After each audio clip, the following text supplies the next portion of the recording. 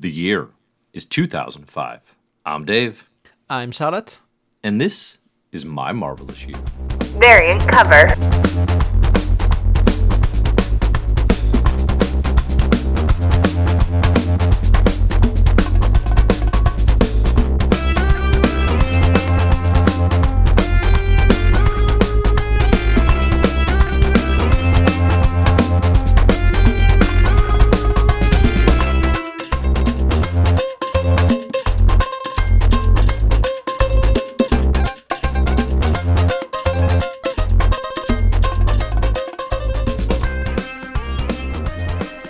Hello and welcome to My Marvelous Year. I'm Dave Buesen, founder and editor-in-chief of comicbookherald.com.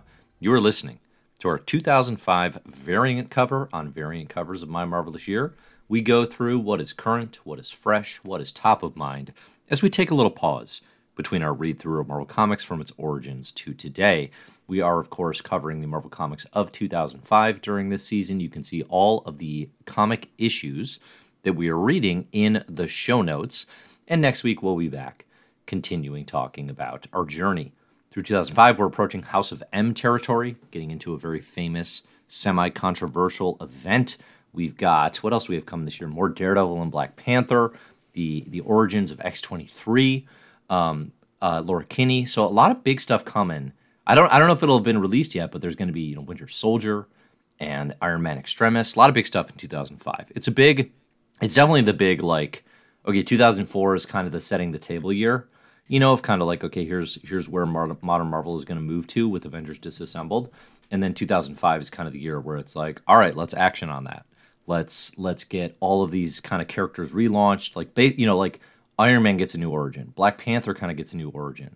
I didn't realize quite how much table setting was done this year until we started reading through these comics again. So we'll talk about those. But I am joined today. So normally, what happens on a My Marvelous Year episode is it's Sunday morning. I'm listening to the Velvet Underground, and I realize, oh shoot, we're recording, and I don't have a guest. I don't have a guest yet. So normally, what happens then is I phone a friend, and I phone the incredibly reliable Zachary F. Dean, and he's always available and always willing to guest host MMY. And of course, over the last several years, we've had Charlotte in as a regular co-host. But Charlotte, who is my esteemed, reliable alternate co-host, we finally have a chance today to just share our open and honest feelings about Zach. We can do the segment I've been preparing. Finally have this chance to do the segment I've been preparing for years. It's called Zach Attacks, and people are going to think, good. They're gonna be rude, and they're gonna call Zach names. No, Zach Attacks is the segment of the show where we attack Zach with compliments. We are going to attack him with the things that we like the most. So, Charlotte, we can do that at the end. Yes, but let's start with my segment, which is the Mean Dean, and that's the one where we actually insult him. Mean Dean. So we'll have to put a poll out there and see do people want to hear the Mean Dean, or do they want to hear Zach Attacks? And then we'll have to just give the people what they want. Cool. No, but today there's a ton going on in Marvel. There's a ton going on in both the comics and the MCU side. So we're going to talk about the Ultimate Universe that's coming in 2024. We're going to talk a little bit about the MCU reports that came out this last week that got everyone's attention, that gasp, the MCU is maybe not doing as well as it used to be. Didn't think that was news, but that's what broke this last week. Yeah. And then I think we'll talk probably a little Loki. We'll give a spoiler warning if we do that. I'm not sure how much we will or won't. Yeah, I feel like we can talk about it in the context of the wide MCU, because I don't know how much I have to say about it specifically. Yeah, we'll see. Yeah, I think that's fair. So let's start with Ultimate Universe, Charlotte, because you reread Ultimate Invasion and Ultimate Universe #1, which is the newest. So Ultimate Universe #1 is Jonathan Hickman, Stefano Caselli. It's their launch issue into relaunching the Ultimate Universe in 2024. In 2024, there are going to be 3 launch titles relaunching the Ultimate Universe, which originally debuted in Marvel in 2000. The launch titles are going to be Ultimate X-Men by Peach Momoko, Ultimate Spider-Man by Jonathan Hickman and Mirko Giacchetto, and Ultimate Black Panther by Brian Edward Hill and Stefano Caselli. Did you hear the loud cheering and clapping after you said Ultimate X-Men by Peach Momoko, or was that just in my head? I always do. So yeah, we'll talk about it, but like in all my days of sharing Marvel previews and just sharing comics on social media, I have never ever seen a higher approval rating and an excitement over anything than I saw from sharing the first page of Peach Momoko's Ultimate X-Men #1. Like, absolutely. Like audiences are so ready for this, and it's exciting, honestly.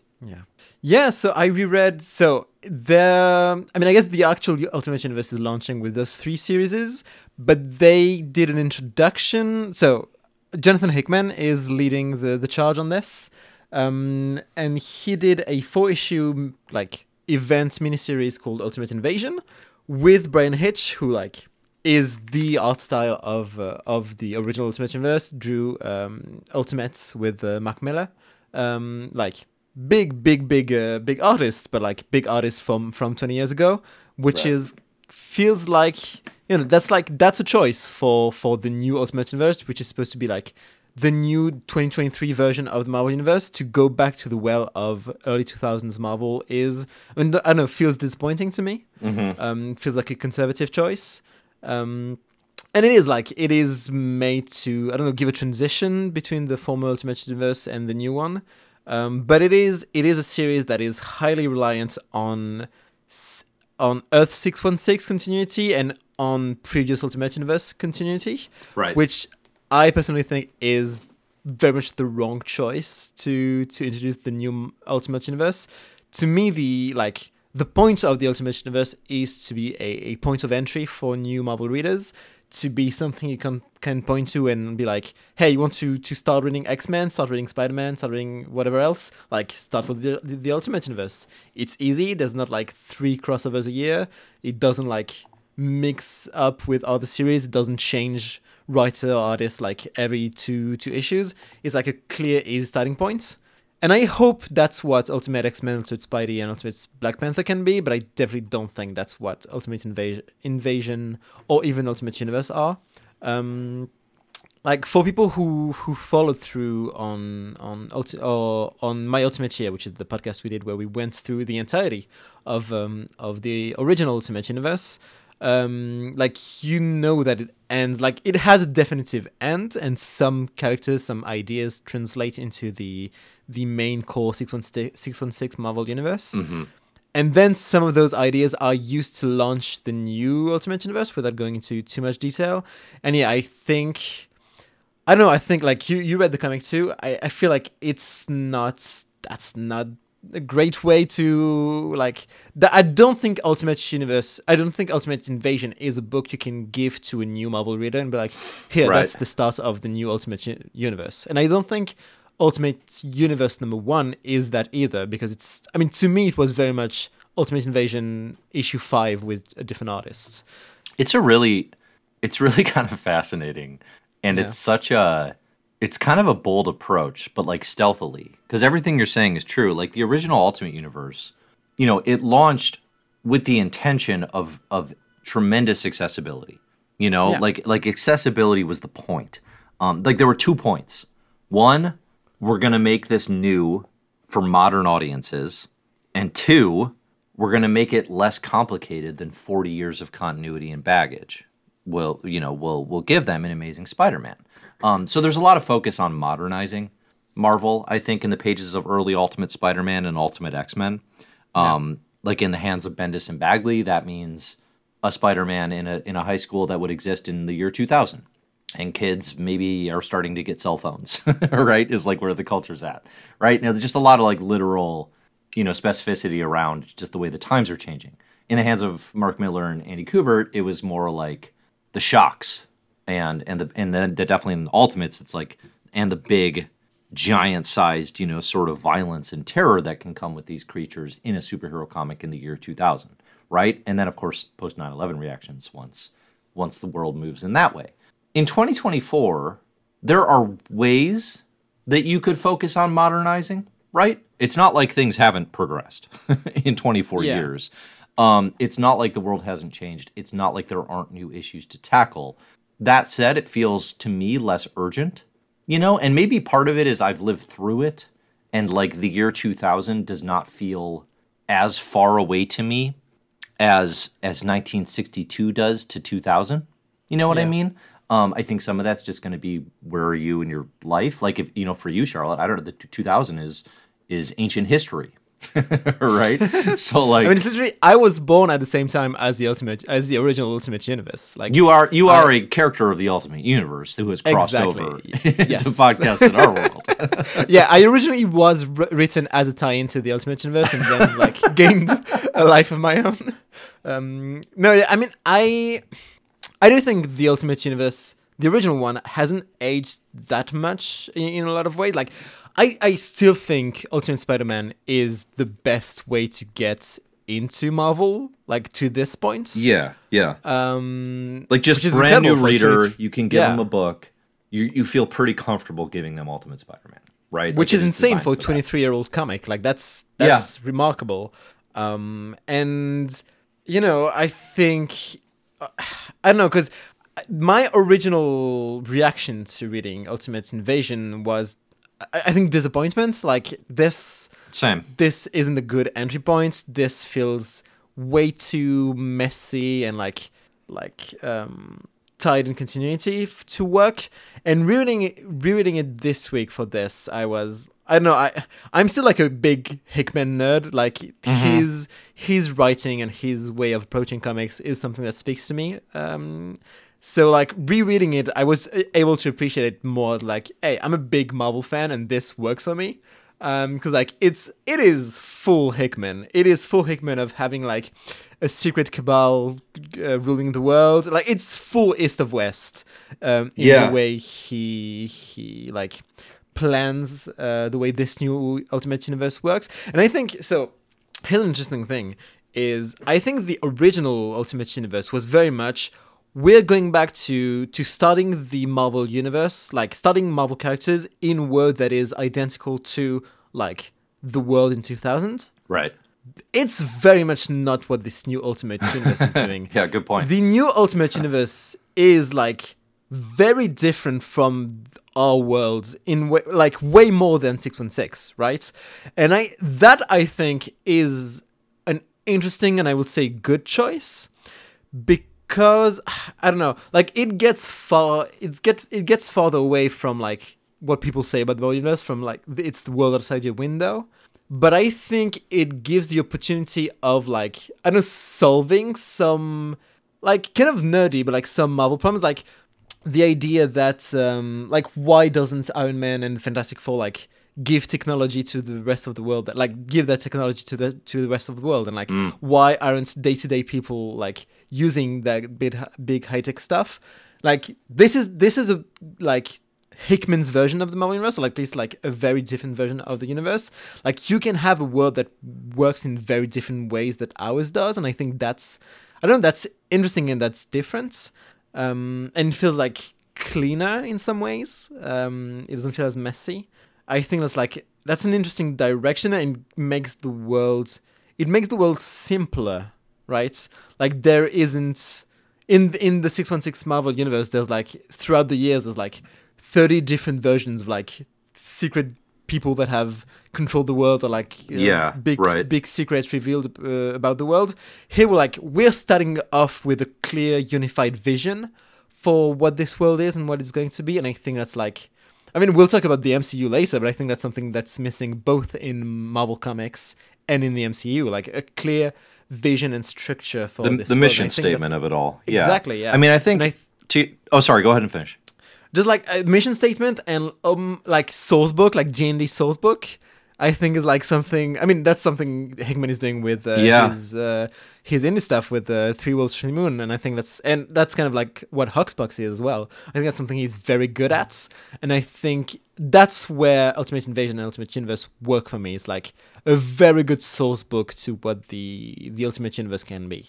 Yeah, I had a similar initial reaction where I kind of bristled at this approach, which is, there's a version of the Ultimate Universe where you could just make the argument that like this should be the most accessible new reader-friendly space to invite people in to, creative visions for these various properties, right? So you can just take a Spider-Man free from the baggage of continuity and just be like, oh, here's an easily accessible version of that. The approach to the mission statement that Jonathan Hickman came up with is the exact opposite of that. Like, this is so wrapped in continuity, both, and like, because there's a lot of caveats you have to throw on this for somebody who's maybe hasn't read it or isn't familiar, right? So somebody's like, okay, is this a continuation of the original Ultimate Universe? No, but kinda, right? Yeah. Is this stylistically it is? It is way too much. Well, and the maker comes from the original Ultimate Universe. He is the one who has shaped this new Ultimate Universe. He is now trapped in his city for 2 years. Yeah. Like, it is tied, and like, kind of some of the character beats are tied to the original Ultimate Universe. And then at the same time, it's like, okay, is this tied to 616, the mainline Marvel continuity, in any way? Well, no, but kind of, right? It's the same. I mean, it starts it's the in same thing. 616. The issue 1 is entirely in 616. Yeah. So and, it's like, reliant on Hickman, New Avengers, Illuminati, like that. It's very reliant on both the Ultimate Universe and like Hickman Marvelverse. The Hickmanverse. And that's, to me, that was one of the hardest parts of it, because I love the Hickmanverse. I mean, listen, like, disproportionately compared to the rest. Like, I have it ranked as the 4th best comic of all time, is the Marvel Hickmanverse. Okay, like, you will not find, more outspoken fans out there, right? A thing I'm tremendously fond of. At the same time, going back to that well in the way that it did, and replaying, like you said, the east of west beats of, okay, Hickman's doing a shadowy cabal controlling the world again. It all felt too familiar. It all felt a bit repetitive, frankly. And then you tie that on top of, okay, aren't we relaunching the Ultimate Universe? Why are we making this so messy immediately? Yeah. And because this is not a new world. Like, the original Ultimate Universe was like the beginning of superheroes emerging. This is like superheroes and superpowered characters have been around for quite a while in this universe, and like have history that we don't know about yet. Like, there's a Hulk, there's a Colossus, there's a Magic, there's a lot of pre-existing characters that we don't know their history. We don't know who's been there.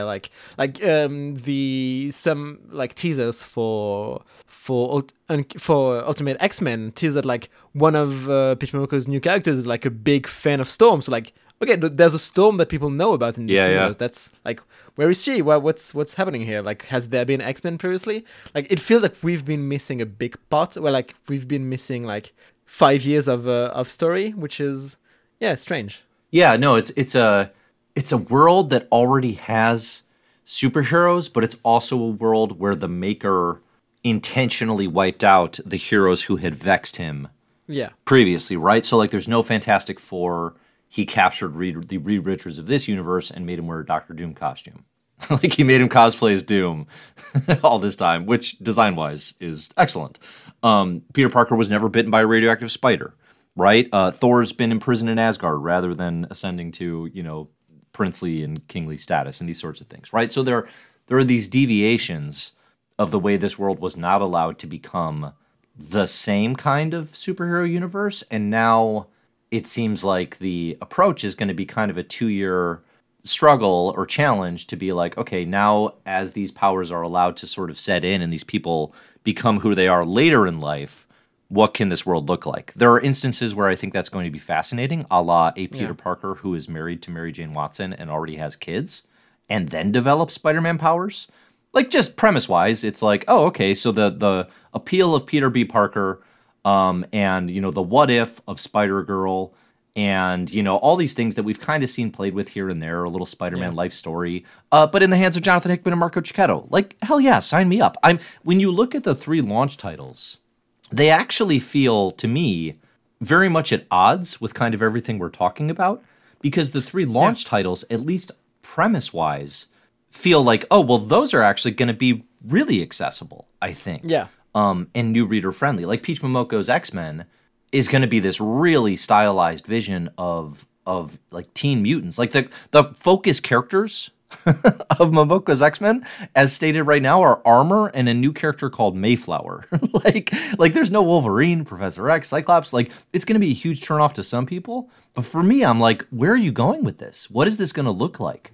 What are mutants? Like, what is even, okay, Storm exists. What is the status of mutants in this world? I have no idea. This could be anything. And I'm actually really excited about that. Plus, Peach Momoko is such a fantastic artist that it's going to look, at a minimum, like really captivating, kind of unlike anything else in the line. And then you have Ultimate Black Panther in a world that doesn't know anything about Wakanda yet.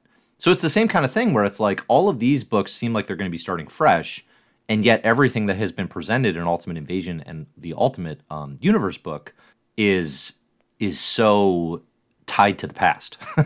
Yeah. It's really, because you read Ultimate Invasion, and it's setting the stage for the formation of the Ultimates of this universe, right? So, like, the Ultimates of this universe are going to be teen Tony Stark. His dad, Howard Stark, was Iron Man. His dad is trapped in the city with the Maker, per Ultimate Invasion. So you've got teen Tony Stark / calling himself Iron Lad, with Kang ties already in Ultimate Invasion. So you got Kang stuff going on. You've got Captain America on ice. You've got Thor, they freed from prison. You've got Doom Richards, and you've got Lady Sif. Yeah. So like so the Ultimate team essentially is like virtually identical, to the original, with deviations. And then you have them set the stage where the shadowy cabal, who is controlling the world and basically trying to keep the populace in control by manufacturing wars, by manufacturing political outrage. It is a tremendously Hickman idea. It is also very interesting and I think compelling. I think in a lot, like just looking at how, because it's a metaphor for how the powers that be kind of maintain control and grow their own power and manufacture some of these, wars and issues that we see that are like solvable, but are maintained because it kind of keeps things in check, right? It kind of keeps a status quo that allows them to retain power. Like that's what the Hulk and his crew are kind of standing in for. It's not an uninteresting approach, I don't think. But again, all of that is like kind of complicated and kind of messy. And then it's like, I don't see how that touches Ultimate Spider-Man, Black Panther, or X-Men in any way. Like, I don't see those books connecting to that at all, Yeah. So it's like, it's a really weird introduction. It's see messy. Black Panther connecting to that. Sure. Just because of, like, his ties to... Like, it seems like there's going to be a Moon Knight Khonshu thing in Black Panther, at least, like, playing with Egyptian gods. And those are also tied to some members of the, the leader, the Maker's Cabal. Do they have a name that isn't Cabal? Because we have a 616 Cabal, and I thought they were called something. I just can't remember.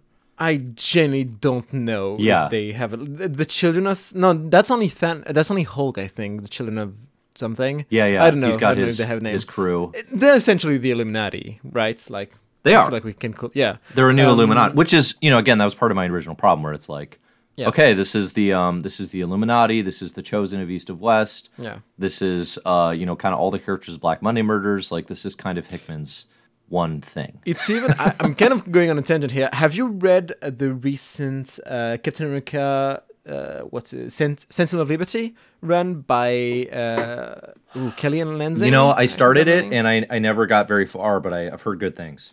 Because that goes into some very like Hickman-inspired like secret cabal directing the fate of the world and like linked to the history of Captain America. Like it felt very much like I really like that run, but it felt very much like someone who read East of West and was like, I can do that for Captain America, in interesting ways. But I have a broad question for you about that.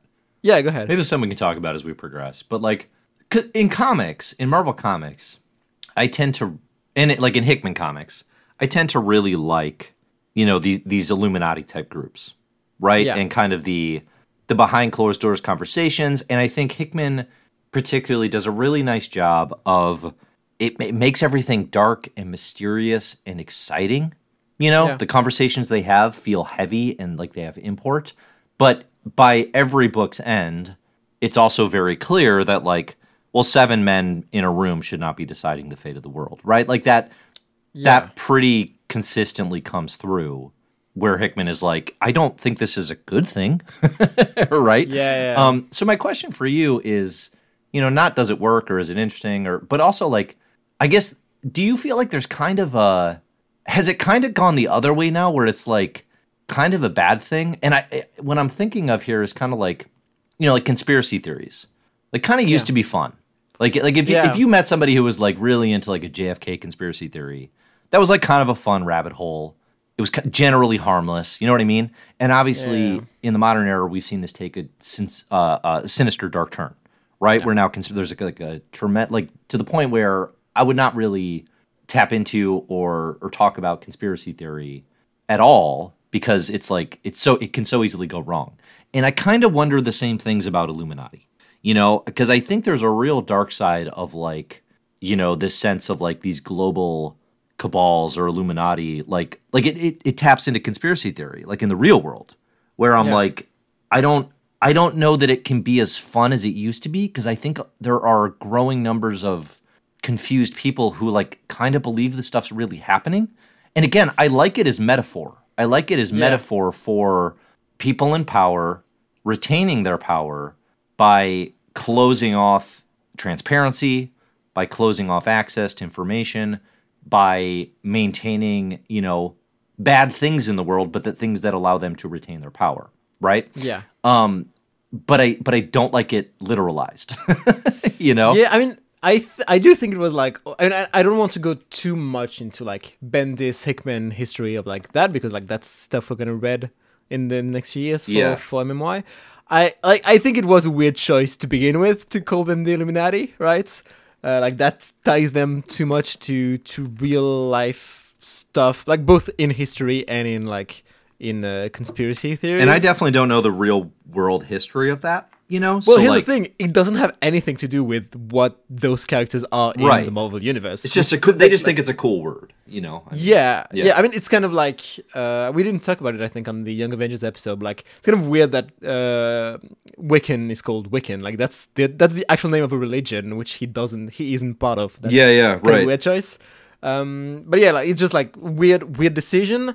Then, like to your point of, I did feel that kind of in Ultimate Universe, just because like with Hickman's like Philosopher King's characters, like sometimes they can feel as like not straight up mouthpieces for what he thinks, but kind of sometimes. Like you read Magneto in House of X and Powers of Ten, and you see like there's a bit of Hickman there, right? Like not entirely, not to the same level, but there's like there's something there. And I think like with some stuff the Hulk was saying in Ultimate Invasion, like about like that's just, I wish it could be some other way, but the people just need to be controlled in this way, and feels like, okay, I'm pretty sure you don't actually think that, Jonathan Hickman, the writer, but like it is strange to hear from the mouth of characters that like we don't know yet and don't feel like single-handedly, like wholeheartedly wrong, right? It feels like there's something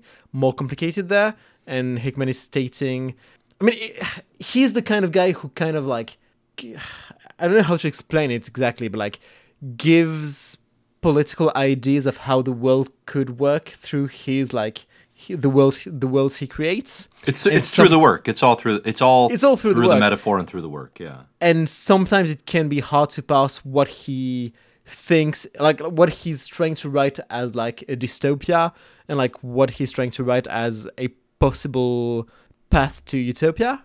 And I think that was something that was kind of in that cabal of Ultimate Universe. Like, okay, do you actually think that's a way the world could work, or do you get how messed up this is? Yeah. I think he does get it, but I don't think it always carries through the writing and the way the characters are portrayed.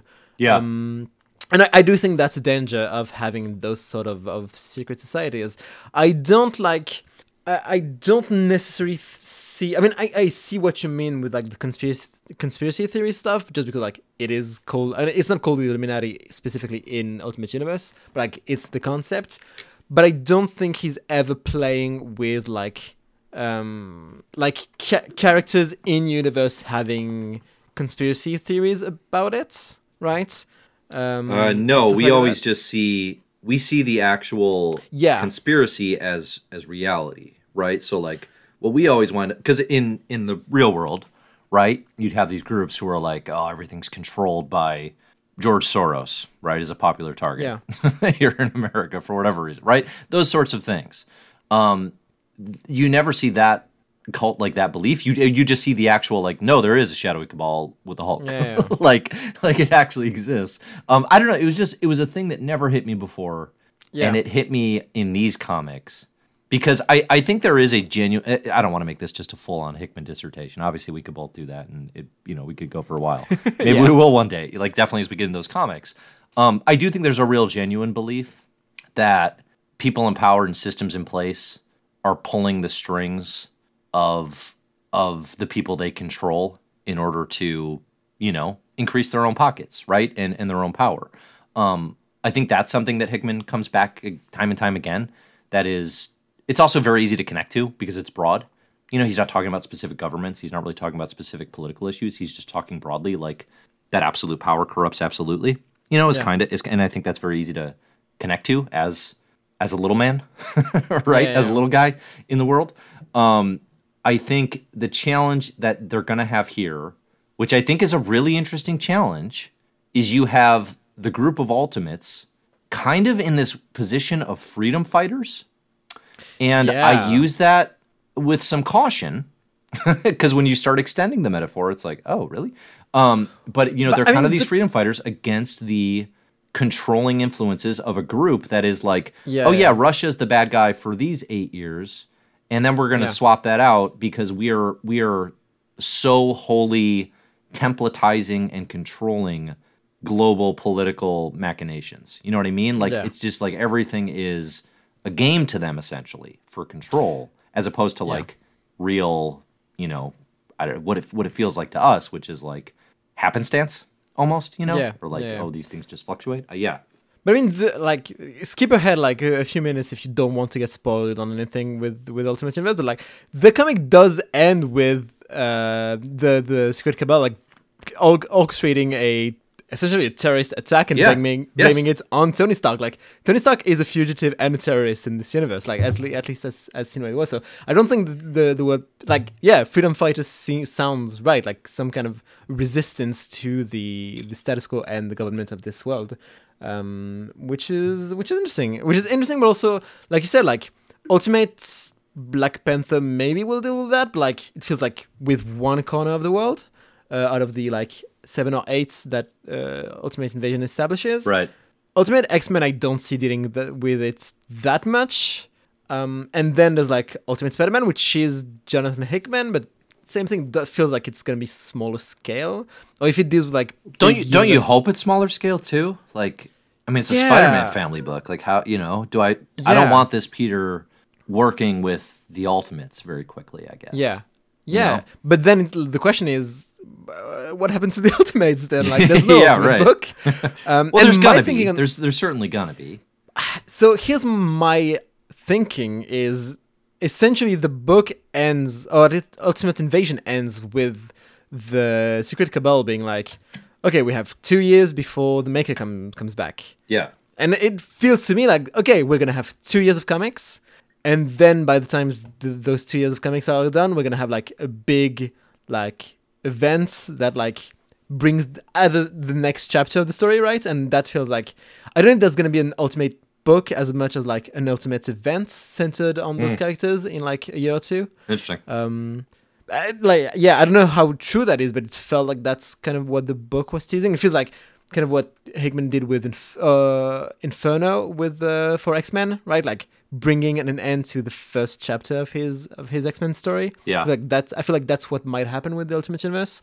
But we'll see. We'll see in 2 years, I guess. Well, that's my. I wrote my 3 hopes for this in the CBH newsletter this week, and one of them is end it within 5 years. I think if you want to literalize the 2-year Maker plan, I actually think that'd be super cool to do 2 years of this. But it's like get out while the getting's good. I think the Ultimate Universe should kind of always be in a state of short spurts of energy, and then relaunching. And my argument here too is like, what does Marvel love more than a relaunch? And a new number one? Like this like all parties win, even if it's doing well, even if the books are good. I'm not saying like, like I want this Spider-Man comic to go for 12 to 15 issues. I would love to see Hickman and Chicago on a book for at least that long. But the pipe dream of like a Bendis and Bagley 170 issues, like we're not going to see that. And I think, there's real questions that I have about like, okay, Hickman set the foundation for this world, right? In this Ultimate Universe. Is he going to be writing an Ultimates book? Is he going to be hanging on Spider-Man for multiple years? Is he going to see this through? Or because I think the set the foundation and let people run with it is a really nice idea that simply does not work in superhero comics. Yeah. I think it breaks fans' brains, as we saw with X-Men. It breaks my brain, and I like to consider myself, above that fray. But it's like you just can't shake it at a certain point. It's like if someone builds it, they have to be there through the end, at least in some capacity.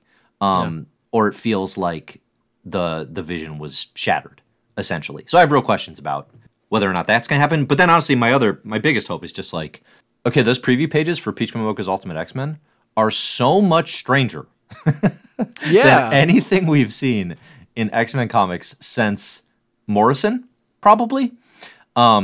It's tapping into Junji Ito, manga horror territory.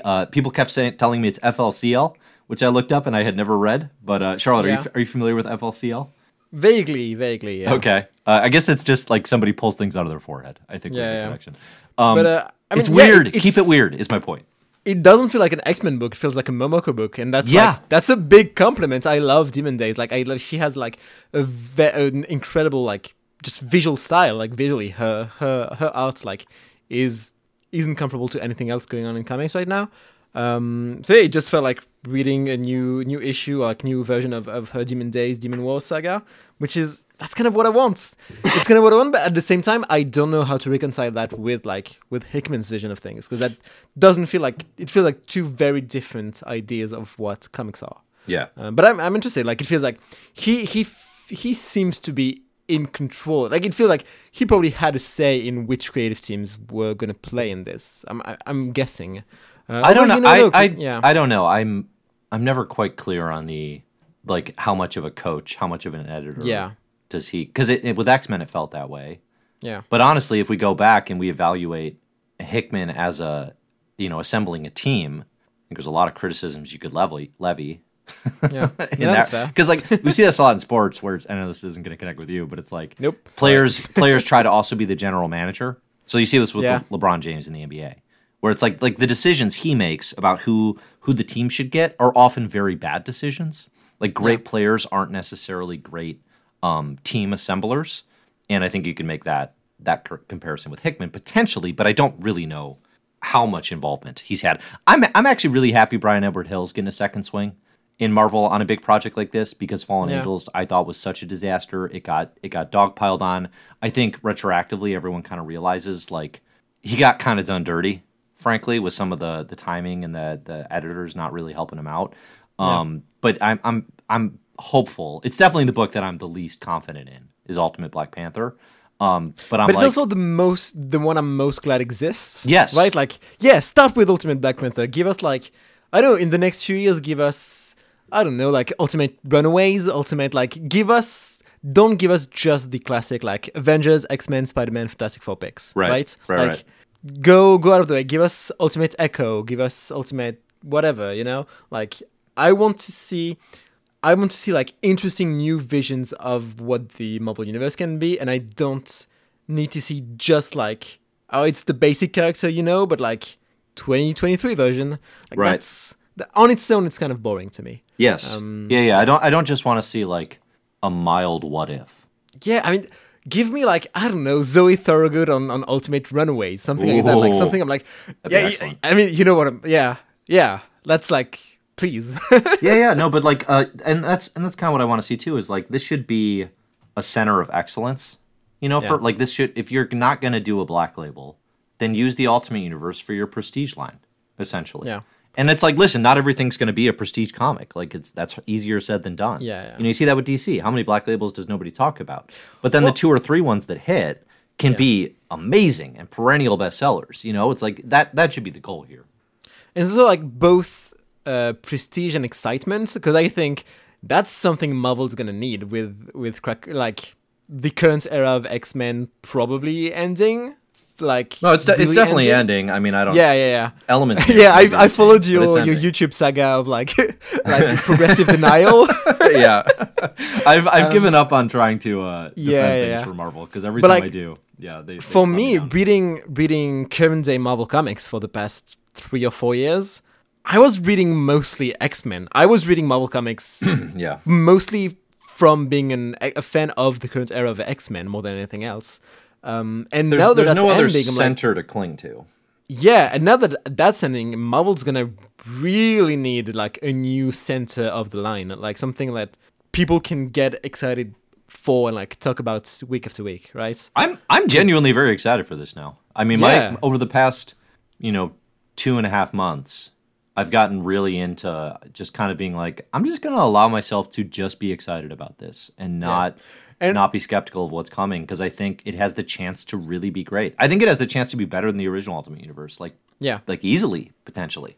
Yeah, I think it has definitely the chance of being a more successful experiment. I'd say, like, because I think, Yeah. despite everything, I think they know like the mistakes of the original Ultimate Universe. At least I'm hoping they do. But it's Marvel, you never know. But yeah, I mean, What are your you did the whole Ultimate Universe journey. Yeah. You went through to the the end, right? I bailed Yeah. before it got really rough, and you jumped in. So thank you. Yep. What do you think are the greatest mistakes that they did make? It doesn't have to be a million, but just the big ones that jump out. I think sticking too close to the original Marvel Universe in some ways, both like in the ways it works, like by year 7, you just have a second version of the Marvel Universe that's just as messy. Yeah. That doesn't have as much history, but it's still as messy and hard to get into. I think, yeah, not giving good, successful entry points, like post Ultimatum, if you want to keep the Ultimate Universe going, you have to kind of reboot it. You have to give it like a second breath and a new fresh start for all the series. And I think not doing that is a mistake. So if like the first phase of the new Ultimate universe ends after 2 years with like a big Ultimate Hickman event, I think it needs to relaunch, like end the 3 first series and like relaunch with like Ultimate Fantastic Four #1, Ultimate Runaways #1, Ultimate Guardians of the Galaxy #1, right? Like 3 new series that are going to be the new 3 points of views of the Marvel Universe, Right. of the Ultimate Universe, but like something that, even if it's not a whole new thing, feels like a whole new thing and can be a whole new entry point. I think that would be like a great thing to do. Yeah. And then like having actual new fresh visions for the Marvel Universe. Like I like Bendis on Spider-Man, but I don't think Bendis is like a fresh new take on the Ultimate Universe. I don't think Nick Spencer on Ultimate X-Men isn't like a new exciting voice, right? Yeah. Maybe he was more like back then, but I'm not even, because that was like 2012 or 2013. I don't remember. Well, and even though he's like maybe a newer writer at that point, he's not. We're talking about like the artists or the creators that are doing it differently. You know what I Yeah. mean? Like not just kind of Yeah, like, yeah. oh, they can write superhero comics well, which is like, listen, not to like downplay that. Like there's value in that, and you want that, but at the same time, like Peach Momoko, the reason everyone's so excited is because it's like this may be a disaster, but it's gonna be a different kind of disaster. Yeah. Than one Yeah, we've yeah, read yeah. before. Absolutely. You mentioned Zoe Thorogood, and again, it's like like a creator be who has their hardcore own with that style, who has an experimental sensibility, and it's not going to be that like Hickman and Chikatilo. The book feels traditional. I mean, it also feels like a lot of fan service. Frankly, like fans have been clamoring for Peter and MJ to get back together. Like if this was in other hands, I would definitely have a healthy amount of cynicism towards like, oh, they're just doing the thing that all the these fans have been whining about forever.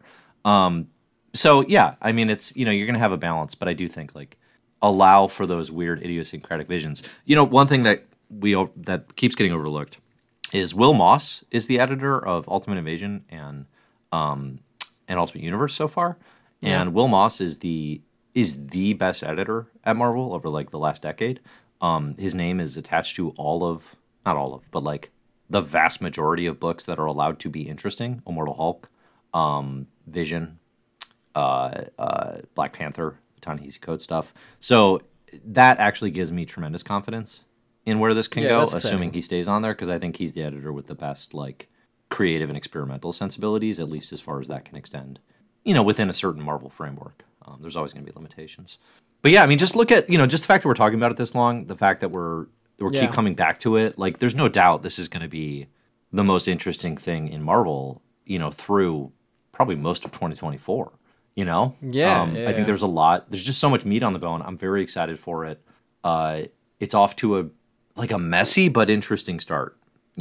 Yeah, like despite everything we said, I do think there's hints that it's going towards interesting directions, and like it's not continuing with like an Ultimate Invasion like ongoing series tying with the previous universes. Like, I have no expectation that Ultimate Spider-Man, Black Panther, or X-Men will have like ties to Earth 616, right? Like, I don't think maybe Spider-Man if they do some Spider-Verse stuff, but like it doesn't feel like that's gonna be a continuous thread. It feels more like, okay, we gotta tie the beginning to pre-existing stuff, so people like our usual readers are in, and then we can like head off to a new start. The one Dave Stinney theory that I will throw out here. So in all the Hickman graphics, he's doing the thing of like all the many Marvel Earths, and you see all the different Earths, and this one is, what is it? It's not 1606 or something like that, right? It's 6160, yeah. 6160. I do not be surprised if this is only one of many worlds the Maker remade. That would be my Dave Stinney theory down the road. Well, because like, skip ahead if you don't want to know anything about what happens to the Ultimate Universe in the 2010s, but like there are references throughout, like Saladin Ahmed's Ultimate, like Miles Morales Spider-Man, like, and other stuff. I think maybe Dana Cates Venom. Like, there are references to like a continuation of the original Ultimate Universe, like going on somewhere in the multiverse. That was the big cliffhanger that did not get addressed in Ultimate Invasion, where it's like, well, I mean, we could just continue to ignore that, and sometimes that happens, but it is also like, well, that could come up again. Maybe it didn't just get forgotten. You never know. We'll see. You never know with these things. As I found with X-Men, sometimes when it seems like something is like, oh, well, they have to address that, they don't. they might not, Listen, but you never know. Like, predicting here right now, Ultimate X-Men #3 by Peach Momoko. It's a Moira McTaggart showcase. It's a Moira X showcase. Don't get me excited. Ultimate like Moira X. Let's go, baby. Peach just diving in to Ultimate Moira would be too much excitement for me to stand. I would not be able to even. Oh man, and like, I kind of, not that specifically, but I kind of have those hopes again with this thing, where I'm like, these could be my favorite comics and the thing that I'm obsessed about. And that's great. I love having at least the chance to have that again. Real question. If you get burnt on this, like if we talk about this in 6 months, and it's like, well, it's just as messy and making like all the worst decisions again. What do you do? See, I wouldn't actually be that, because it's like Ultimate Invasion and Ultimate Universe are so far off from House and Powers.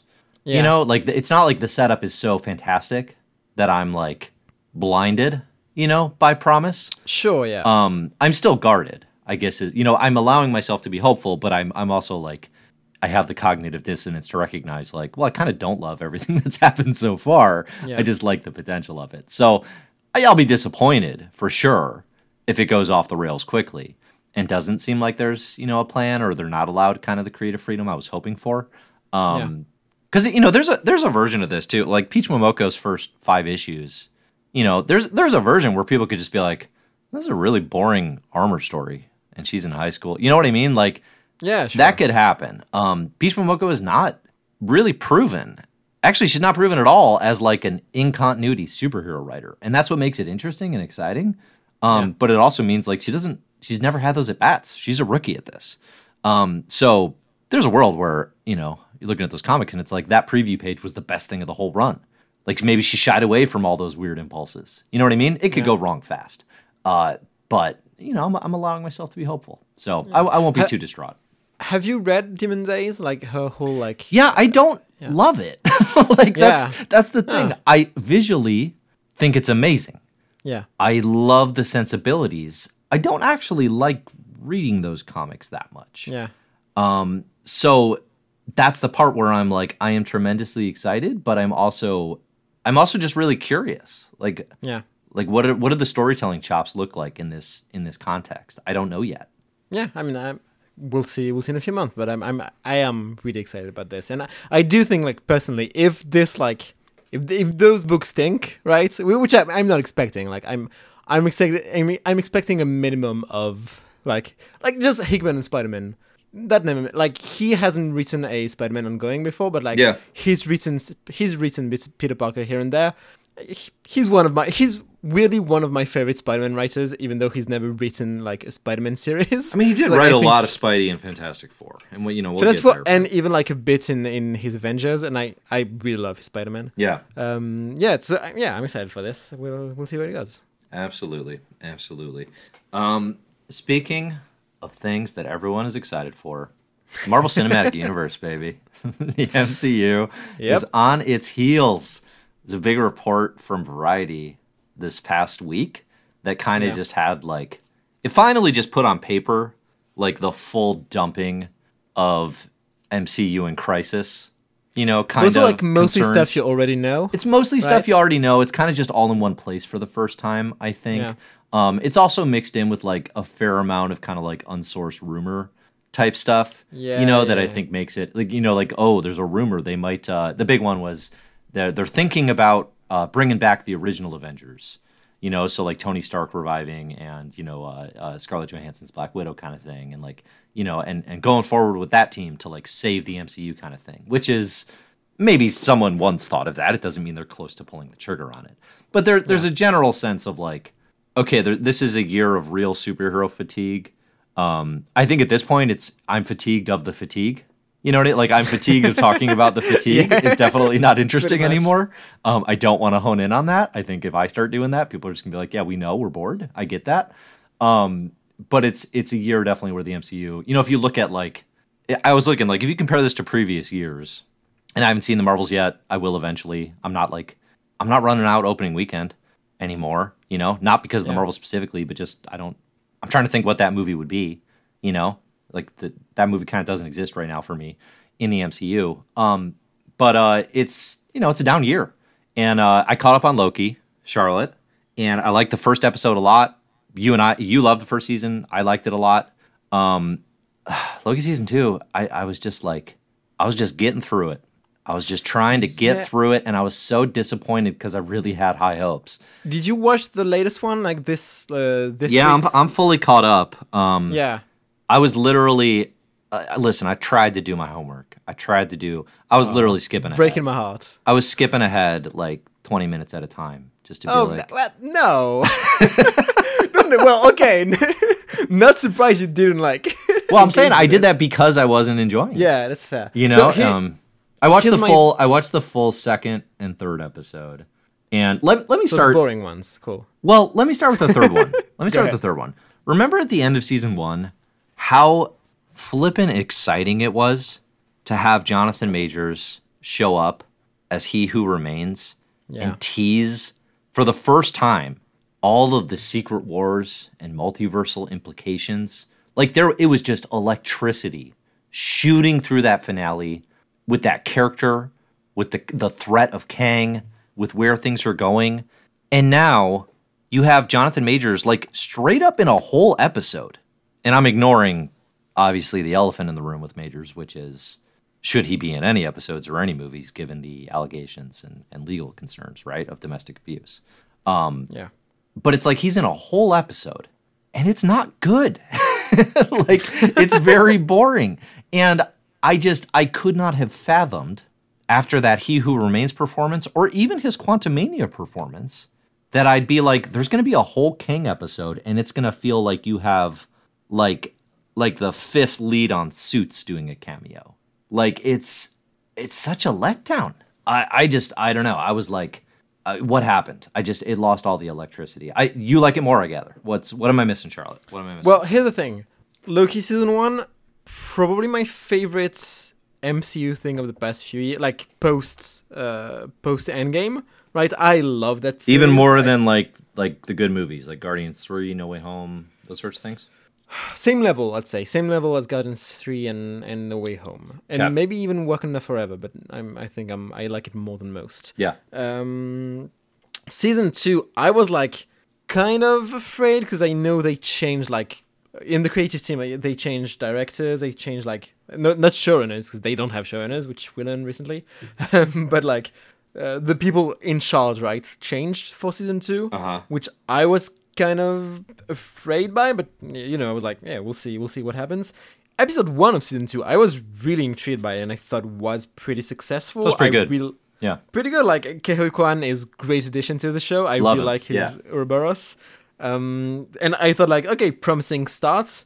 Episode 2, 3, and 4, I didn't understand. I thought I like it felt like I'd skipped the entirety of season 2 and was somehow watching season 3, right? Like it felt like I'd missed something. Like, who's Brad? Why is he the main character suddenly? where is this coming from? And then like, okay, so episode 3 is like a big Jonathan Majors showcase. Like we follow him as a variant, a late 19th century version of King. Called Victor Timely, I think. Yeah, Victor Timely. He's not good in this, right? No. Like even forgetting all the like real life stuff, I don't think he's good in this, which is weird. Like he's a good actor, right? Like I thought he was good as He Who Remains. Like people were kind of divided on it. I think I liked the chaos of it. But like he was fun. He was like he was the best part of Quantumania. Like he's incredible in Lovecraft Country, right? Mm-hmm. This ain't it. Like he's not. He's really not good in this. He's like I don't even know how to describe it. He feels like he's doing an impression of someone else's character in some ways. Like it's not good. It's not good. And then like there's a whole subplot with Miss Minutes being in love with him. I'll tell you what, if there's one love story in the MCU that I'm grabbing onto, it's Miss Minutes and Kang. It's what I'm most interested in. This was written and filmed before the writer's strike for the most part. It feels like the kind of show you'd expect post writer's strike in some ways. Like it didn't have writers? Like they were missing? Yeah, like kind of. Or like they didn't have someone to say, hey, that's not a good idea. Like that's boring. That's not the point of the show. Yeah, it felt like a bunch of strange choices, and then we get to episode 5, science fiction. This is the most recent, so we haven't seen the finale. The most recent from 3 days ago, which I think is great. Like one of my favorite Loki episodes, season 1 and 2, like mixed together. Yeah, I thought you'd like this one a lot. I did. So part of it is I think it goes to the well of what I love about the comics version of Loki in recent years, and that I think has been missing from his MCU version, including the first season of the show. It definitely doesn't go as far as like Gillen or Ewing on Loki in the comics, but like there's a bit of that there. There's a bit of that feeling and those themes. Are you talking about just the ending, which we can give a spoiler warning here, or are you talking about the whole episode? Kind of the whole episode actually. Okay, but like the idea of how Loki works as a character and what he means, and I don't think the actual episode goes very far with this. I just think like I'm seeing stuff that I like in the comics, so it's it's making me enjoy it more. And that gives you pleasure. Yeah. Exactly. But I did think the episode was more successful as like first of all telling a whole story in one episode, which I think has been missing from season 2. Mm-hmm. I think like the 5th episode was very like, we can like bit of spoiler warnings for if you're not caught on Loki yet. Yes. It's like Loki, so the whole band of the TVA, of his friends like Mobius, Sylvie, etc., have been like brought back to their lives before the TVA, and they don't remember being TVA agents. And it's Loki like randomly teleporting out of control between those different characters and trying to convince them to join him and save the timeline. And like I thought it was very successful at like telling that whole story, very very clear and obvious stakes in one episode. Yes.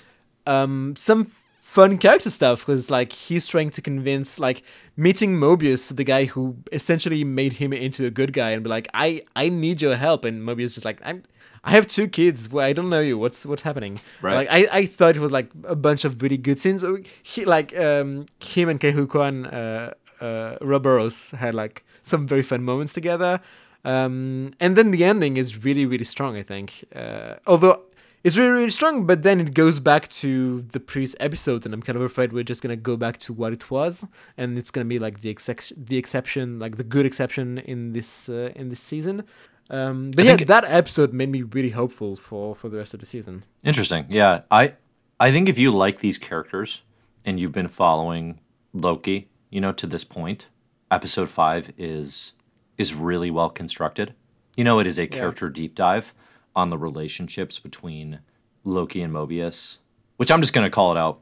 A lot of queer baiting on this. I'm seeing these social media. Like I went to just see, I don't do this all the time anymore, but I went to social to see like, what do people think about this? And the main feedback was like, oh, Mobius and Loki, they're so hot for each other. Finally, listen, I promise you, they're not actually setting up a Loki and Mobius romance. I'm sorry to have to break this to everyone like this way, but I promise you the Walt Disney Corporation is not actually doing that. I wish it was. I think it would actually work really well. I mean, it has been annoying to me from day one that like in the comics in recent years, like Loki is like there is like a male and female version of Loki because that's the same character that is gender fluid currently. Yeah, and since and Immortal Thor is using they them pronouns, and Loki is absolutely inhabiting the their female what do you say looking anatomy, right? Design or whatever. So yeah, I mean there's that fluidity could be played with a lot more. I think so. I mean, it's not played at all here. It's just like, we've got a male and female version. They're just separate versions from different universes. Like, that's all, like, it's very much not portraying either Loki or Sylvie as queer, except for, like, one random line in season 1 that implies they're bisexual. And even then, it's like, that's not played with at all. Yeah, right. No, it's not committed to, even a little bit. I think, for me, going off of what you're saying in terms of, like, the success. One thing I've noticed is, so this issue ends, and again, spoilers for this episode ends, episode 5, with a reference to, really tapping into the groundwork that Kieran Gillen and especially Al Ewing laid in their work on Loki and Journey into Mystery and Loki Agent of Asgard in the early 2010s. And one thing I keep noticing, so if there's queer baiting, I think there's also comics baiting that the MCU is guilty of. Yeah. And I don't want to equate the two. They're not the same thing. But there's a lot of comics baiting where they're like, oh, they're referencing this thing. And the nerds, like you and I, who know this stuff, get excited, right? Yeah. And we're like, oh, they're referencing this thing I love. And then a lot of those nerds want to show that off, right? And they want to be like, I caught that. That's a reference to these comics. And you should... And it's like, yes, it is. It is a reference. It is a Wikipedia footnote. Until something is done with that and stories are told that measure up to those comics, I have to stop getting excited about that.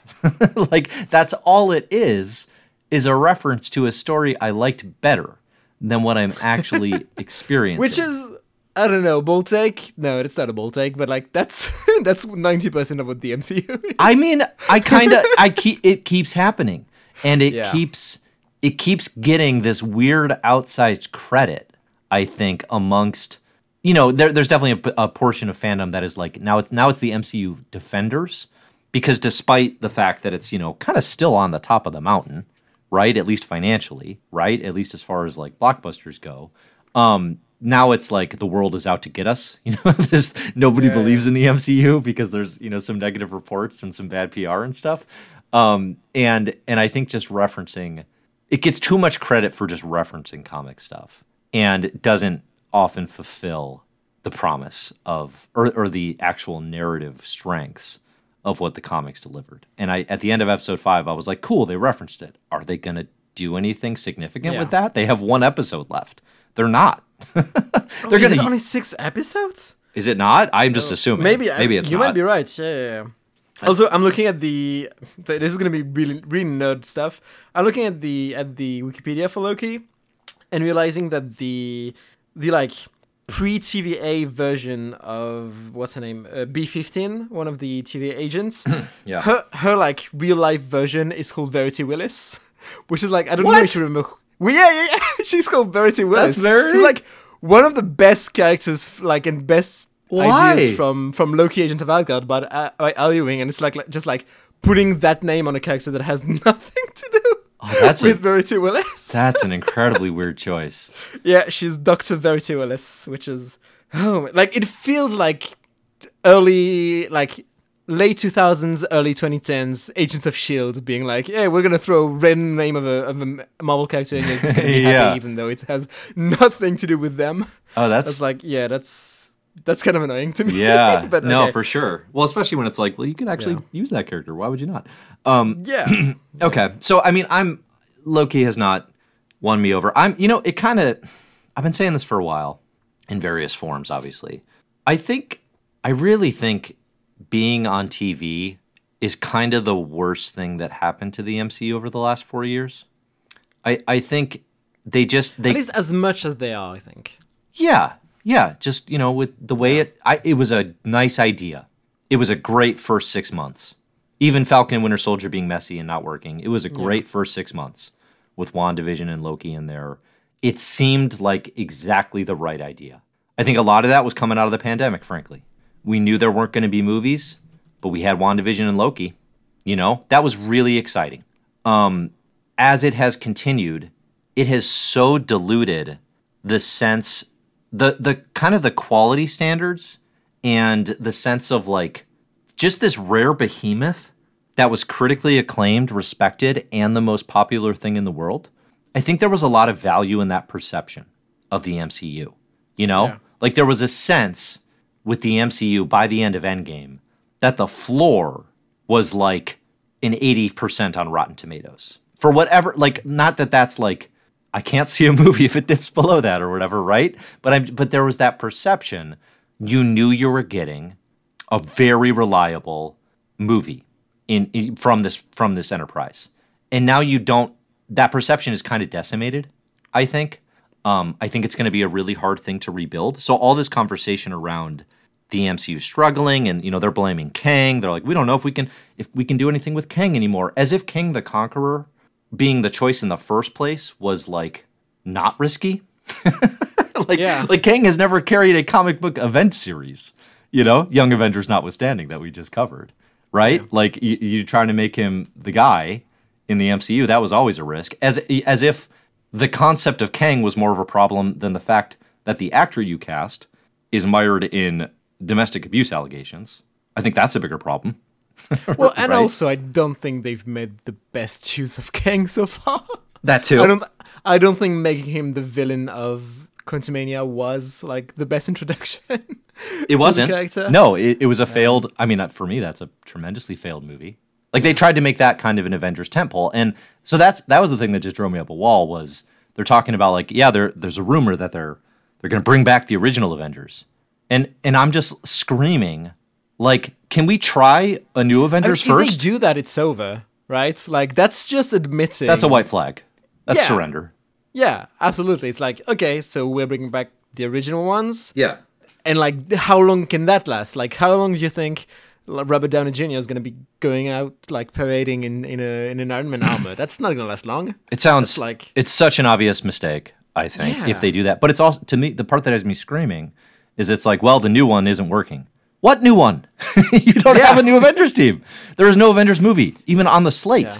Why did you think, for a second, that your Avengers franchise could survive without any Avengers? You have all of the people, right? You could have Ms. Marvel on this team, or Captain Marvel on this team. You could have Hulk on this team. You could have Falcon on this team. You can bring in Shang-Chi. There is no reason there is not a new Avengers squad, and that is not the center of your universe. They thought they could do that. They couldn't. It doesn't work. I think if they wanted to do the Avengers are gone, we need to build back up to that, then they should have more wholly committed to that. You know what I mean? Yeah, we need to have like a different center in that case. Like you need to put out a Thunderbolts movie like year one to have like a different center. And the whole conversation should be, this is a world without Avengers. Yeah. Like that's the center then. Is Which isn't trying the case, to get back to an Avengers. Characters reference the Avengers, like reference the idea of like no one's like the Avengers are gone, right? Yeah, They're yeah. just It's crazy. They're like, and all we've seen of quote unquote an Avengers is what, like holograms at the end, like in the Shang-Chi post credits. I think like it's a bizarre approach, and to sit here and be like the new one's not working. You don't have a new one yet by choice. That was a creative direction. I think that was a massive misfire. There should have been an Avengers movie. There still should be. You know, people are like, oh, it'll get saved with Task Force, it'll get saved with X-Men. It's like, why are we throwing away the franchise that got you here? I'm not even an Avengers stan. It's not the point about the team. It's the point that they built the whole thing around this. well, especially as we've had like 15 to 20 like MCU projects in 3 years, which is like the equivalent of the entirety of the MCU before that. Yeah. Right. Yeah. And like you can't compare 2 years or like 3 years between 2020 and 2023 to 3 years between 2017 to 2020. That's not comparable because like that's 4 movies or like 5 or 6 movies against like 20 movies and shows. Right. We like either you put out 2 movies or like 3 movies and 1 show a year, or you do everything you're doing right now. But like we need to have a big culmination point every year and a half, right? Yeah. Otherwise, it just feels like we're going nowhere. There's no direction. Yeah, no. And then you combine that with the rest of the superhero market, aka DC, being completely aimless with no direction. So for the, you know, not diehard necessarily, but just for like the super average consumer, there's got to just be the sense of like, yeah, there's a lot of bad superhero movies out there right now, right? You know, they're like, you know, Flash. Not just bad, but superhero movies people aren't interested in or aren't excited. 'Cause Yeah. I don't know if Blue Beetle was good.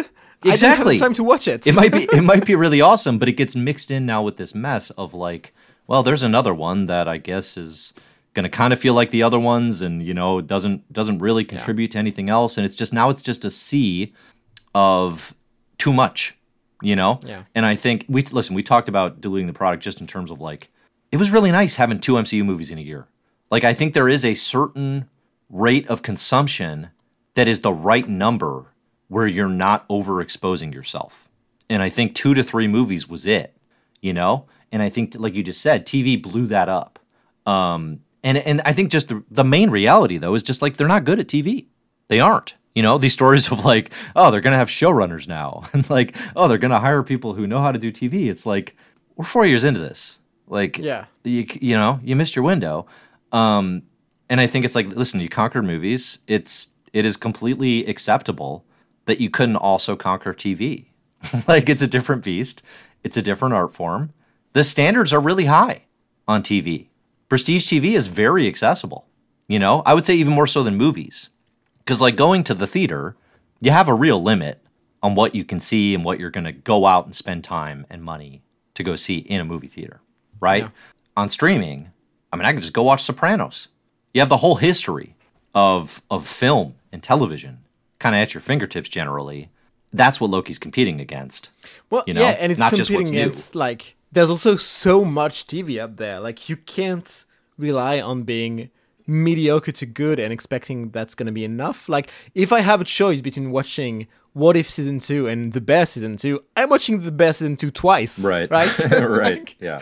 Yeah, it's they need to, like, take a step back, definitely. And taking hope, a step back, I think, is the thing. And it's like, I hope the writer strike and the actor strike, like, gave them the kind of the opportunity to do that, right? To be like, hey, we can do anything else than think about what we're doing right now. Yeah. So let's think. It seems like it maybe did and kind of should have. Yeah. And there's still plenty of moves and plenty of opportunity to kind of just slow down.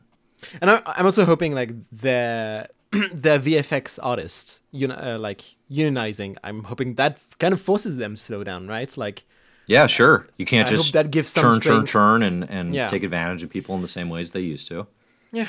Right? Yeah, I mean, that honestly, and I think it's a better thing for the workers. I think it's going to be a better thing for the product and the consumers as well. Okay, so I think it's pretty, popular opinion at this point to think the MCU is struggling, right? And then there are varying degrees of why that is or how much that is true. I mean, I think the thing we kept falling back on, UI and also Zach, is like, we still like the movies, generally. Yeah. You know, like with the exception of Quantumania, you know, I'm generally pretty into pretty much everything that's come out in Phase 4. You know, I mean, Love and Thunder, I think we were probably more positive of than the consensus that has come out since, which is like it's one of the worst Marvel movies of all time. Like, I definitely didn't have that experience personally with Love and Thunder. But like, I think the movies are gonna be fine. They do just need I think, a narrative center and something to tie these things together. This idea that you can just spin, and build, like that window is passed, I think, for sure. Do you think there's any of these ideas that have come out, you know, where it's like, oh, like centered around Doctor Doom instead of Kang, or recast the original Avengers was one, or what was the other one? Oh, Blade is the Blade. Did you see the Blade news? Like the sections on Blade from this. So one of the stories was like there were rumors that Blade was at one point Blade was the fourth lead, and it was a narrative about women and life lessons. And it was like as if this was like a terrible thing. Did you see this stuff?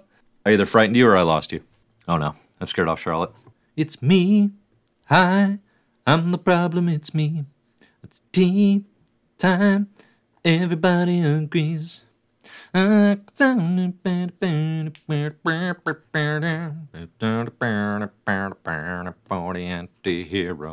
Hello?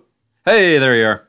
I said something about Blade and how the narrative was about women and life lessons, and then I was like, oh no, I've scared Charlotte. I've frightened her off. Yeah, too much for me. I don't remember exactly where I was, so let's see. Oh, my question to you, Charlotte, is do any of the changes that are kind of proposed there, Doctor Doom taking over for Kang, recasting original Avengers, anything that you saw from the stories, do any of those feel like the appropriate action, or for you, is it kind of just that bigger, what we just talked about, like, listen, just calm down, slow down, you know, get your stuff together?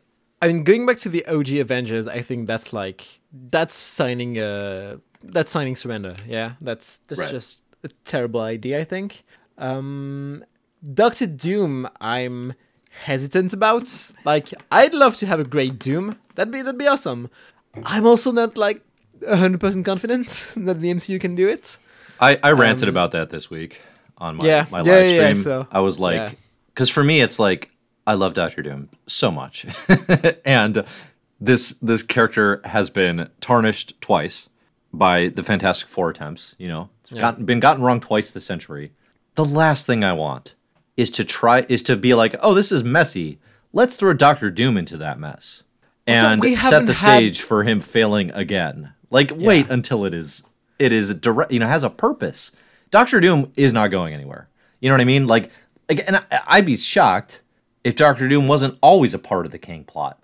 You don't need to replace Kang. You just need Doom to usurp Kang by the end of it. You know? I don't think that is... And again, like, the best part of Quantumania is not your main problem. You know? Kang, as a concept, is not the problem, I don't think. If you think the multiversal saga is an issue, okay. That's a conversation. But I don't think, like, centering things around Kang... I mean, listen, it's not like any of us were sitting here like, oh, hell yeah, Kang's the bad guy now, you know? I think that was kind of a bold direction to begin with, but he doesn't have to be the ultimate big bad for this to work, I don't think. Also, please prove to me you are actually making a Fantastic Four movie before you start talking about Doctor Doom. Right, exactly. I don't want a Doom devoid of all the things that make him Doom. Make him interesting. Yeah, like if you just have like this secret king out there, because it's like, who is he opposing that is interesting? If you inject him into this lineup right now, Ant-Man? Like, who's your Doctor Doom antagonist as the MCU stands today? Spider-Man? Black Panther? Black Panther? You could do Shuri. Sure. Get Namor in there. You could do that. But it's like... But that's not enough, yeah. It's not enough. And you need a Fantastic Four, and you need a stable Marvel Universe for Doom to take over. Yeah. You know? I think. To me, I'm like, I do not want to see that mask until you are good and ready. Keep my boy Victor free.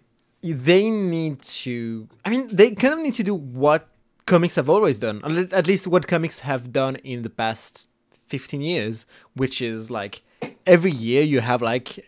we can talk about whether crossover events are a good thing or not, but I think what they're successful at is every year you have like a point at which like we can catch up on what's happening in the Marvel universe and like have a central point, a central story for all the characters to come back together and remind us of what this is why I'm following these stories. Like I'm remembering the excitement I can feel about this, and I think Marvel needs to do that, even if it's not necessarily an Avengers movie. But where's the time where we could see Hulk in a Thor movie? Where's the time where we could see Doctor Strange in a Thor movie? Right? There hasn't been that much crossover so far. It's just been like introducing new people and like to various degrees of being successful or not. Like I thought like She-Hulk was pretty successful. I thought Ms. Marvel wasn't a good show, but was like a great portrayal of the character. Yeah. But then you have the Eternals. Is that gonna get picked back up at any point? Who knows? Yeah. Are we gonna see Harry Styles flirting with She-Hulk at any point? We'll see. We will see. Definitely. That point, it is like when everyone talks about events, it's always talked about as like this blockbuster thing. And comics fans obviously have a lot of complaints about the way that is manifested over the years. Yeah. Movies are so well suited for blockbuster events. Yeah. It's what they're supposed to be. Like crossover events make infinite sense for the MCU. That's why Cap 3 Civil War was a big deal, right? It's like bring the pieces together. And I think you're spot on that is like the simplest but also the hardest solve. Because all the talk right now is like they'll all come together in Secret Wars. And it's like, you're telling me everyone's not going to come together until the end? The very end? We're not going to have any crossover prior to that point? That's crazy. Yeah. You know?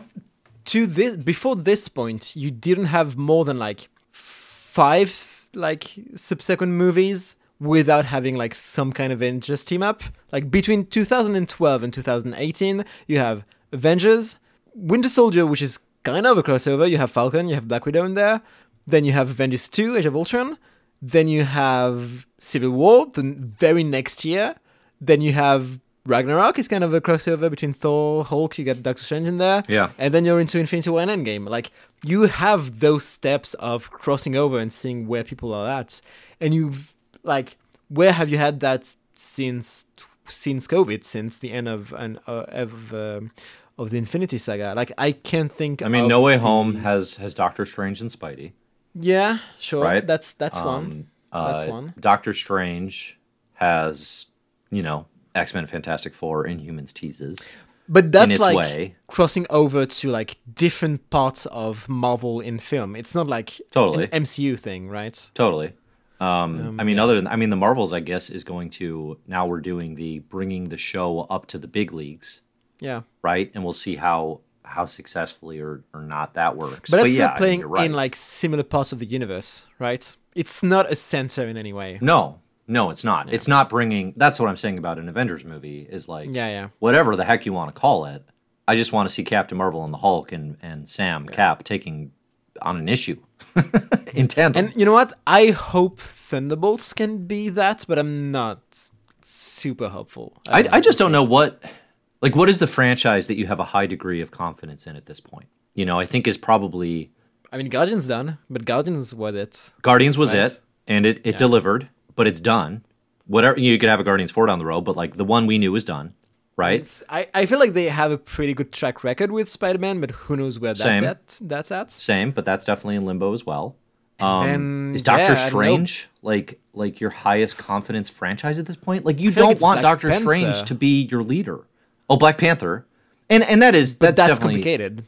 It is complicated. That's definitely the piece of the puzzle where I'm still. Like, the MCU should all be built around T'Challa. And obviously Chadwick Boseman's tragic real-life passing made that impossible. So that, I do wonder, when the retrospective is written in the oral history or whatever, in 10 years, how many of them are going to be saying, like, it took us 7 years to get over the passing of Chadwick Boseman. That feels real. You feel that way. Like that's where your Avengers leadership would be, too, would be that character. And Shuri, you just can't. It's not the same story. It's not that Shuri as a character couldn't also do those things. It's just that where she's at in her journey, it's just not. It's not the same story. It's not the same presence. I'd be fine with Shuri leading an Avengers team. You know what I mean? But you can't quite get to it at the same rate that you would have otherwise. Yeah. So, but I don't know. I just think you need that franchise. Like, what is your franchise movie? It can't. I think the problem, too, is they're like, oh, they got a little too high on their own supply of like the MCU is undefeatable, right? And the MCU is the king of the town, and it's like there's no movie called the MCU. There's no franchise called the MCU. Now you just have a lot of revolving superhero parts that don't tie into a central thing that instills confidence that it's going to be great. I think it's a real challenge. Knowing some like stuff that has been leaked or teased about the Thunderbolts, like it feels like that might be an attempt of having kind of a center, not in the same way as an actual Avengers movie, but like tying together different parts of the Marvel universe and seeing what's happening that actually matters in the center. We'll see how successful that is. It just feels too clever by half again to be like, we're gonna, we're having a hard time, so we're gonna center everything in the Thunderbolts. It's like Avengers is still right there. Why are you avoiding it entirely? I'm just kind of baffled by that at this point. We're going to be 5 years removed from Endgame, and again, they're not telling a story of how the Avengers cannot be reformed because of Endgame. If they were telling that story, I would understand, but they're not. They're still kind of pretending that this team like semi exists. So do something with it. It's just very weird to me. I don't get it. It's like we have to build it up again. It's like it has taken longer at this point to have an Avengers movie than it did the first time when they literally had to build it. That went from 2008 to 2012. It's going to be longer. 4 years, yeah. Why are we not building to something? I don't understand. Well, I mean, I feel like the fear is diluting the brand, which is the biggest brand in the world. Like, if you do an Avengers 5, like 3 years after Endgame, for sure it's not going to be as big as Endgame. It can't be. And I think like that's kind of a fear to them of like being like, oh, the downfall of the MCU. Look how Avengers 5 did so much less than Avengers 4. But like, that's how it has to work, right? Like, that's kind of where they netted out anyway by not doing it. Yeah, exactly. And I think now they're seeing because here's the thing. In the comics, Avengers isn't built to be your big event thing. It's built to be a continuous series, right? Right.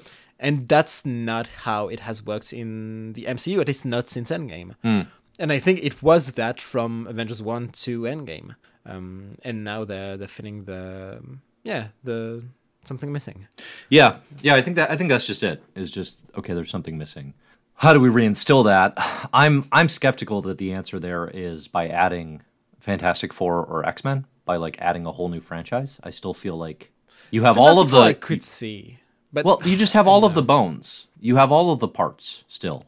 Yeah. To make a fully functioning car. Like, to me it's just weird to abandon that, having not tried it, I think.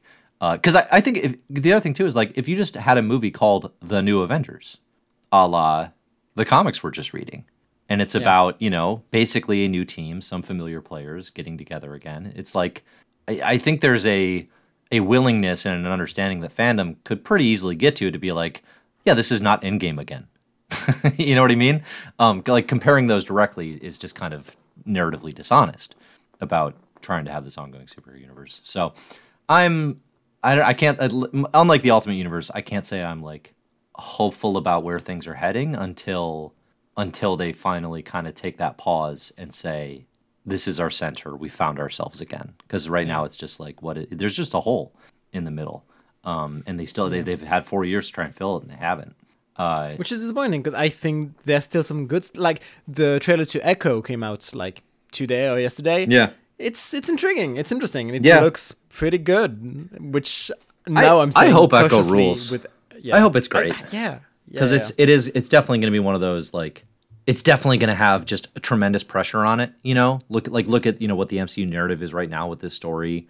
I can't imagine the Marvels is going to do great, not because I think it's going to be bad, but it's like contextually, look at what this movie, it's dealing with like real MCU fatigue. There's an actor strike going on, for God's sake, so they can't promote the movie.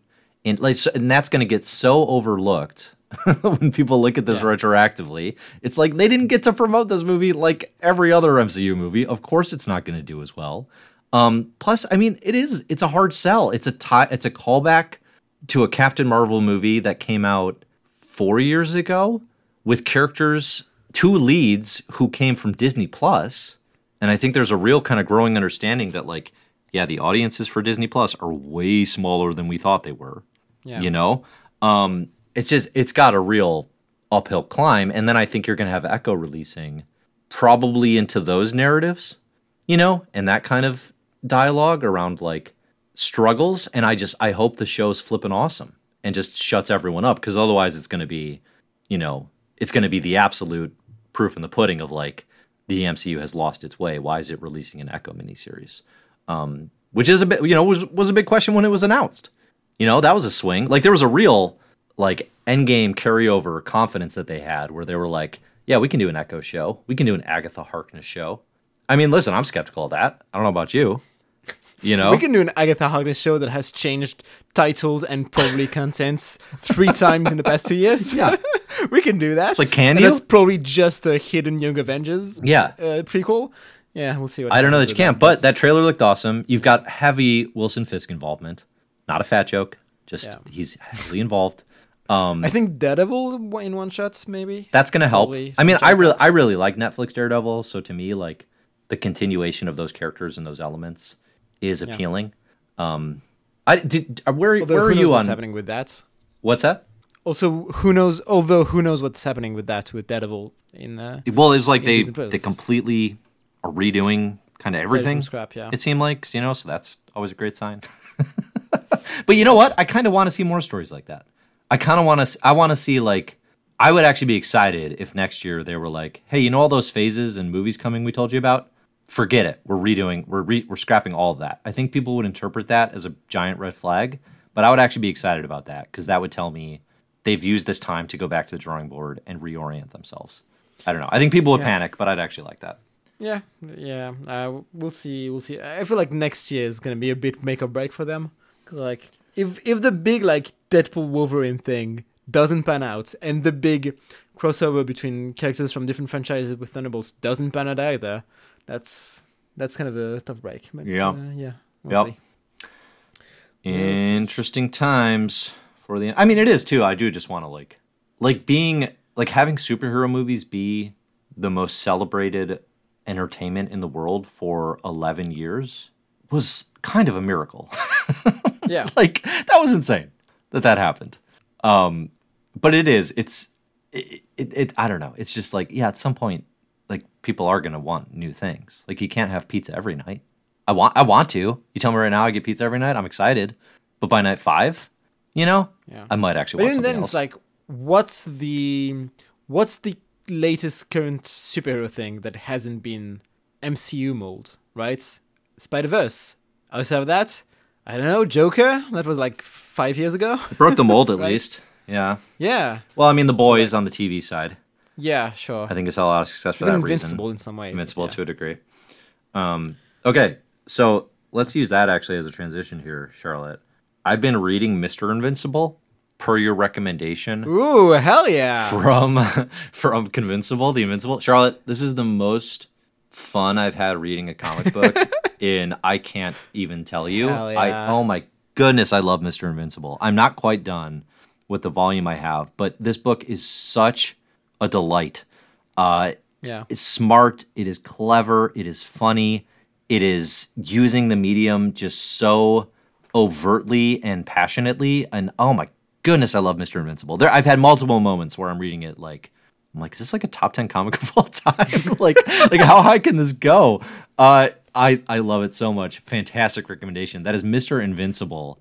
It is originally French, right? Within the last several years? I'd have to check if he's French or Belgian, but it's like, French-speaking European. It's Pascal Jousselin, who's like a French... let me check right now. Pascal Jousselin. I actually have like 1 or 2 signed copies of Miss Invincible by nice. Because I went to Brussels comic book fest. He's French, so Pascal Jousselin, French comic book creator, artist, and writer, and yeah, it's an awesome, like, just fun comic book with like, it's not a big superhero story, right? It's just like individual fun, like gags and pages. like playing with the comic book form and super medium. It's so fun. It's so fun. Yeah, I'm really glad you're enjoying it. Yeah. No, it's a blast. I mean, I love comic book tricks and sort of meta commentary, and the fascinating thing as it progresses, because Mr. Invincible's superpower is like, oh, he can hop panels and he can see what's going to come later in panels. The fascinating thing is like, well, what else can this guy do, right? Like after in a 70-page book, it's like, okay, like once you've kind of gotten through a few gag strips like that, it's like, all right, how much more can we do with this? And so far, there's always been an answer. Every time I find myself getting a little tired of like, okay, I feel like the gimmick is maybe running its course, there's always like a new trick. It's kind of this fascinating thing too of like, like can you keep this going? Can you keep doing this? And so far the answer has been yes. So it's a blast. Highly recommended. Great recommendation there. Awesome. I'm really glad you're enjoying it. Yeah, definitely. All right. Speaking of things we enjoy, let's do our Zach attacks, where we attack Zach with compliments. Okay, here's my compliment for Zach, who cannot make this podcast. So good at fostering community and like genuinely like taking an interest in people. I think so good at, he's done that with us. He's done that with members of the Slack community and fans of My Marvelous Year. And the thing about Zach is like I might like interact politely with someone on Slack, but I would never meet them in real life of my own accord. Zach will like make actual friends and visit them and spend time together. And I am envious of that ability and constantly thrilled by it. And it makes My Marvelous Year so much more fun. I mean, there's a reason why our MMY Slack is like the place to be, like to talk about comics and whatever. And like, if you're a fan of the show, I can't recommend it enough, because Zach has really created and fostered a great community on there, like with a great atmosphere to like, for a comic book place, right? For a place where comic book fans talk about comic books. Mm-hmm. It's insane that it's as good and fun and lighthearted as it is. Yep. The Slack is really, I mean, like, and it's how I joined the show, right? Like I was a fan and I was on the Slack before joining the show. So I can tell you it's a really, really cool place. And yeah. Thanks very much to Zach for that, because I'm not much on the Slack these days because I don't have time, and it's a lot of work to that he puts into that. So yeah, it is definitely. Yeah. Okay, so I think that do you have any additional Zach attacks? Zach attacks. Ooh, where am I gonna attack Zach? No, I mean Zach is. I mean I'm even before joining the show, I was always impressed by his ability to, like, I don't know, I tend to be kind of a doormat when it comes to my opinions sometimes. Mm-hmm. Like I'll tend to my instincts will be to conform and like to what other people think. Yeah. And I think I'm better at that in recent years. But like even when I was just listening to the show, I was always admirative of how Zach like not just stands his ground, but like is never ashamed of like an opinion, even if it's like the minority opinion. Yeah. Right? Yeah. Like, and like that's admirable, honestly, like to stand your ground like that and just and it makes for way more interesting discussions. It right? is. Like if it was just the two of us like raving about comics we love for an hour and a half every week, that'd be boring, or like that would get boring at some point. Well, and it is something. Yeah. It's so hard to genuinely establish your own opinion when you are surrounded by others' opinions, and I see this all the time now, and it gets easier as I get older, I think too, and you get surer of, kind of your own foundations of what you like and don't like and all that stuff. But it's like, man, even like incredibly popular stuff on YouTube, comics conversations or on podcasts, like there's such a groupthink consensus that seeps in. Yeah, around absolutely. How to think about comics. Yeah. Obviously, we talked about with Amazing Spider-Man Since Past is a great example, where there is just like a comics fandom consensus of groupthink that sinks in around, oh, this is one of the worst Spider-Man comics, and the challenge that very few live up to is to how to actually articulate the truth of that or the denial of that, which obviously Zach committed to. Which I mean, it's great. Honestly, I do think it's it's easy to say for me because he's my co-host, but I do think that's something that makes Zach one of the best people talking about comics, like in podcasts or stuff like that. It's like bar none, right? Because I think that's what makes the show feel, at least to me, so special, and different from other stuff that's happening both in YouTube and podcasts. I think like that's a big part of why it feels so special, and so yeah, good to keep going. Like, well, and it does. It makes me examine. It gives longevity to the show. Totally agree. It has made me examine why I love the things I do, or why I am so fiercely passionate about the things I do, which is like a really hard thing to, again, like sit down and put pen to paper. Like he challenged me on Ice Cream Man, which is one of my favorite comics of the last 7 years. And he was like, "Why do you like that so much?" And just like the act of someone asking that question is like infuriating at first for me, because it's like, can't you just accept that I love this and that I think it's great? But then it's like, okay, now I have to sit down and actually think about that and try to put pen to paper on the why. And I do think that makes for a lot more interesting conversations. I think too, like if this show had been me and somebody who had all the same kind of understanding of comics consensus to begin with, it becomes the Chris Farley, oh, remember this? Oh, remember this? And it's not fun conversation, I don't think. I don't think it's interesting.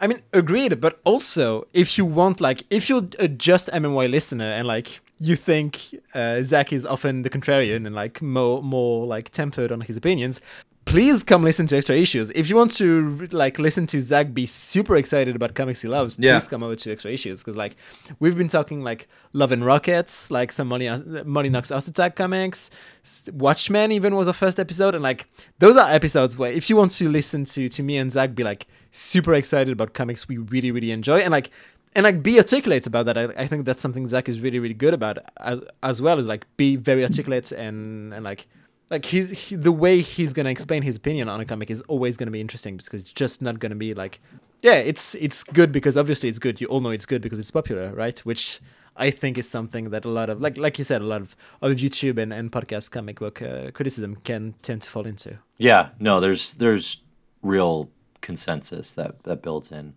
and it's hard to shake. I think it's good to get shaken out of those routines and examine why.